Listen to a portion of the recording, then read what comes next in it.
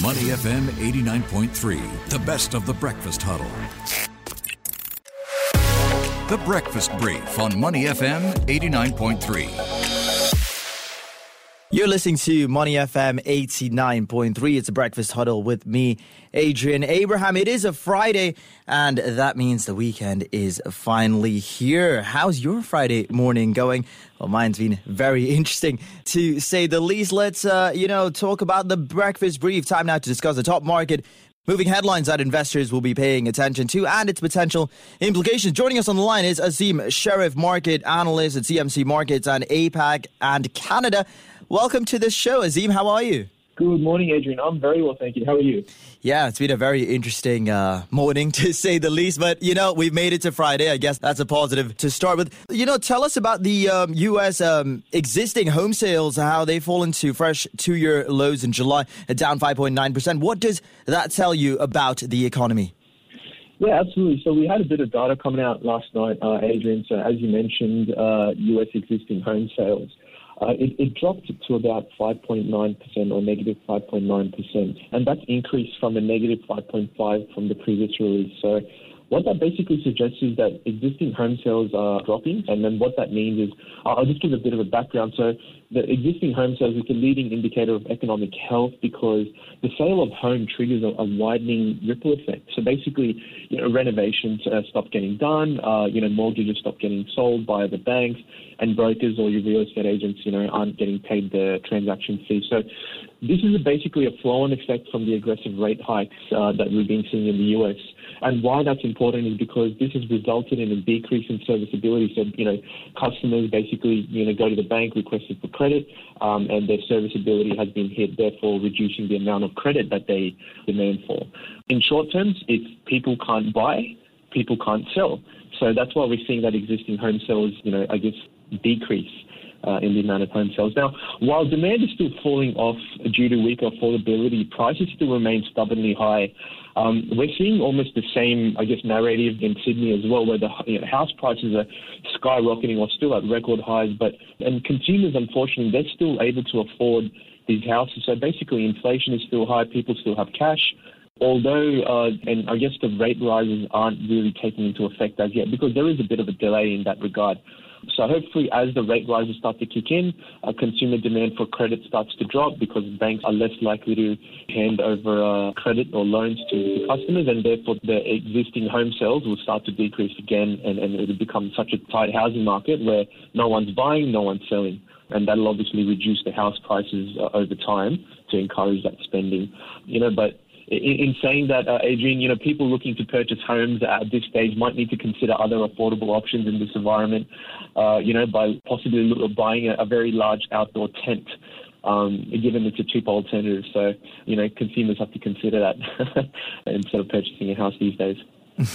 What about the U.S. jobs market, where we are seeing initial jobless claims edge lower? It's down 2,000 to 250,000 for last week. Tell us a little bit more about this and why it's happening. Yeah, so the initial jobless claims or the unemployment claims, as you mentioned, Adrian, so it dropped, I believe it was 2,000 to 250,000 for last week. So basically, the U.S. job market is very tight at the moment and strong, given the very low unemployment rate, around 3.5%. New jobs were added from non-farm payrolls, and there's been a slight reduction in the unemployment claims. As you said, it's a 2,000 reduction. It's not material enough. But what that number suggests is that, the job market is still very tight. People are still employed. Unemployment rate is still very low. People have money to spend, So the number of individuals that filed for the unemployment benefits is basically that 250K. So, again, that just goes to show that no one's really asking for unemployment benefits from the government, which is positive. Because obviously they have employment, so they've got incomes coming through. It is considered a lagging indicator, though, but it does give us some sort of insight into the overall health of the economy, because consumer spending is highly correlated with the labour market conditions. In saying that, though, again, the result does show the economy is still very strong. People still have jobs, therefore they have income to spend, which means they can still stimulate the economy, pay their debt, obviously, which means inflation is still going to remain high. In saying that, though, it is difficult to say whether we're heading into a recession based on this, based on the tight labour market in the backdrop. However, this unemployment rate or these unemployment benefits start to increase, then that is usually when you could start to say the negative connotations of surrounding a recession start to kick in, because inflation starts to drop, but unemployment starts to go up to balance that out. So again, that'll just be the impact of those rising interest rates kicking in. And because it's delayed, we may not see that happen for the next few months, so it might come up early next year. But again, long story short, labour market's very strong at the moment, and that's why we're seeing a very light figure with the unemployment claims. Yeah, we're in conversation with Azim Sheriff, market analyst, CMC Markets, APAC and Canada. Azim, how much will the latest data points move expectations for the Fed policy? Yeah, so Adrian, in my personal view, I don't believe there's enough data to suggest a 50 basis point hike. Although the Fed's funds future chart is pricing in, I believe, a 60% chance of a 50 basis point hike. But again, I think the general rhetoric is what we still need to remember is the Fed are way behind the curve. Yes, inflation is slowly starting to drop, but we've only seen one indication of that. It's not been a recurring pattern. So inflation is still high. That's the point of it. The Fed still need to be aggressive with their rate hikes. So I truly believe 75 basis points will be on the cards. Again, employment is still very strong, as we mentioned before. Unemployment rate at record lows, 3.5%. So there's still a lot of money being stimulated in the economy, which is still going to maintain inflation. So the Fed have a bit of wiggle room in terms of how aggressive they need to be. And obviously, the more aggressive they are, that'll affect that employment number as well. People are still talking about the Fed pivot. I really don't understand that, why they're talking about rate cuts when we literally just started getting into rate hikes. We haven't, again, seen a consistent drop in inflation, so we can't actually say that the rate hikes are working as of yet. When they start to, then yeah, sure, let's talk about a Fed pivot.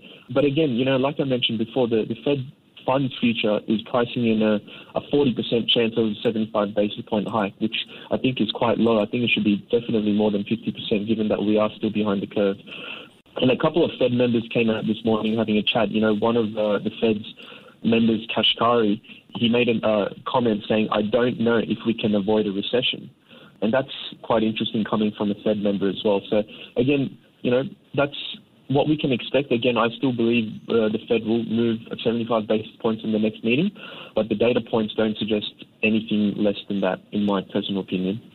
Yeah, let's turn our attention to China. Goldman Sachs and Nomura have downgraded their forecast for China's growth, citing weaker demand. The uncertainty stemming from zero COVID policy and an energy crunch. We, of course, saw those videos that came out of IKEA in China, and it does not make for, great viewing. My thoughts go out for the people out in China. What does this mean for Chinese stocks? Because from initial sort of reading, not too good.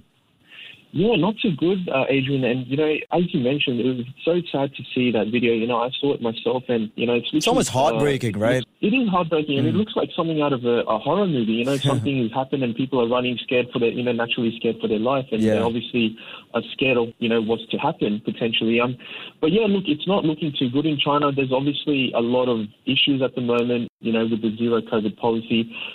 For good reason, Goldman Sachs and Nomura have downgraded their forecasts, for China's growth. I believe Goldman downgraded somewhere around the 3% mark from 3.3%, and Nomura cut their full-year growth from 3.3% to 2.8%. So, again, that's quite a big drop in Chinese economic growth.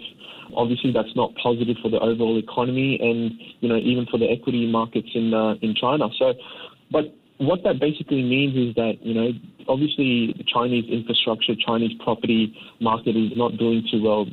Australian exports, especially around steel, iron ore, have dropped because a lot of the Chinese property companies aren't purchasing that. So there's been weaker demand for steel, iron ore, and, all those commodities, which obviously feeds into the weaker demand for construction, for property, for housing, and that'll have that flow-on effect, to the Chinese property market as well.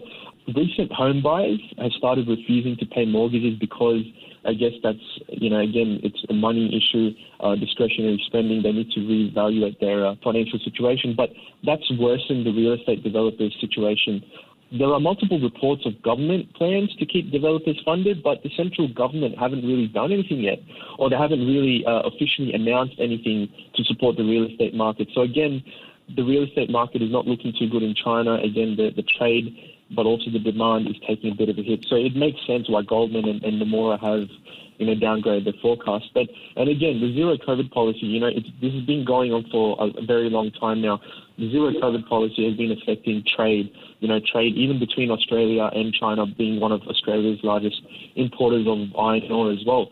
And, because China keeps going back into lockdown, coming out of lockdown, that's also been affecting the global supply chain, and that's been ongoing, for almost a year now. And obviously that affects other markets, US, Europe, etc., because China is a huge hub for goods and services in that regard. So, overall it's not looking too good. But again, the uncertainty coming from the zero COVID policy is really having a huge dent on those Chinese growth forecasts.